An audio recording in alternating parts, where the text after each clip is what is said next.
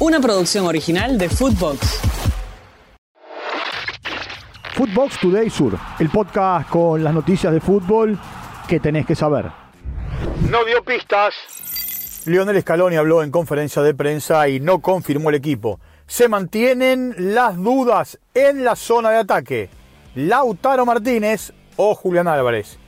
Y la otra es Ángel Di María o Nico González. Escuchemos a Lionel Scaloni. Muy buen equipo. Lo dije antes, con un entrenador que tiene una línea de juego bastante marcada, que puede jugar con línea de 4, puede jugar con línea de 3, y tiene jugadores en buen nivel.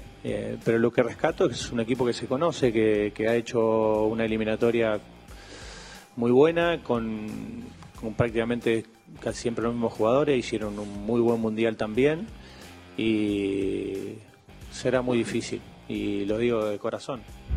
Quiere dar el batacazo. Ecuador se entrenó en Buenos Aires y se ilusiona con empezar ganando la eliminatoria. Con la misma base del Mundial de Qatar, intentará llegar al Mundial 2026. Alexander Domínguez, Hurtado, Arboleda, Torres, Pacho Estupiñán, Grueso, Cifuentes, Caicedo, Gonzalo Plata y Ener Valencia serían los 11 titulares. Tiempo de escuchar a Félix Sánchez Vaz. Bien, el debut es un partido, sabemos que todos van a ser muy exigentes, pero pensamos que especialmente este va a serlo por muchas razones. Jugamos contra el campeón del mundo, el primer partido en casa, con lo cual pues es un equipo que siempre tiene la de mentalidad ganadora, pero puede ser un primer partido para seguir demostrando que quieren seguir estando ahí como los primeros del mundo. Equipo definido. Bielsa ensayó en el táctico con el siguiente equipo: Roget, Nández, Cáceres, Viña, Piquerés, Valverde, Ugarte, Nico de la Cruz, Pelistri, Darwin Núñez y Maxi Araujo. Escuchemos a Darwin Núñez, que le pidió la camiseta 9 a Luis Suárez.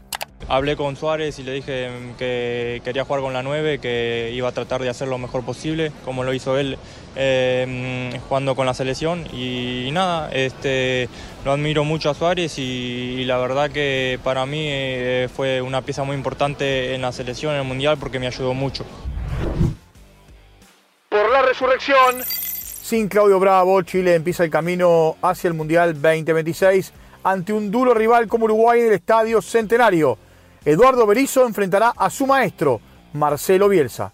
Cortés en el arco, Catalán, Medel, Maripán, Suazo, Pulgar, Aranguis, Núñez, Vidal, Alexis Sánchez Suaravena y Brenton serían los 11 titulares. Escuchemos al Toto Berizzo.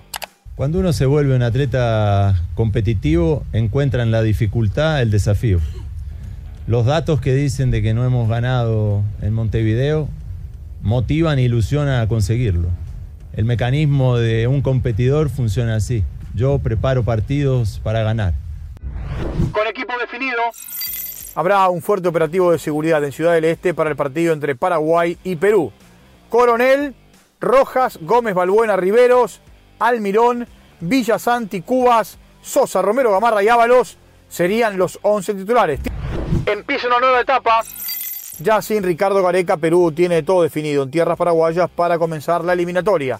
Sin Carlos Zambrano, que está lesionado. Gallés en el arco, Araujo, Abraham, Advíncula, Trauco, López, Tapia, Andy Polo, Yotún, Carrillo y Paolo Guerrero. Escuchemos a Juan Reynoso. De repente a veces te ilusiona, a veces te deprime, pero sabemos que mañana es una historia distinta. Todas las ausencias son por lesiones. Yo diría, todos los que están es porque se ganaron. Son dos cosas distintas, ¿no? Lo otro ya es especular y yo, la verdad, no, para nada intento especular. Pero el plan del partido en general, no, eso sí no cambia. Porque creo que en Sudamérica todos nos conocemos, sabemos a qué juega A, B, C, el técnico.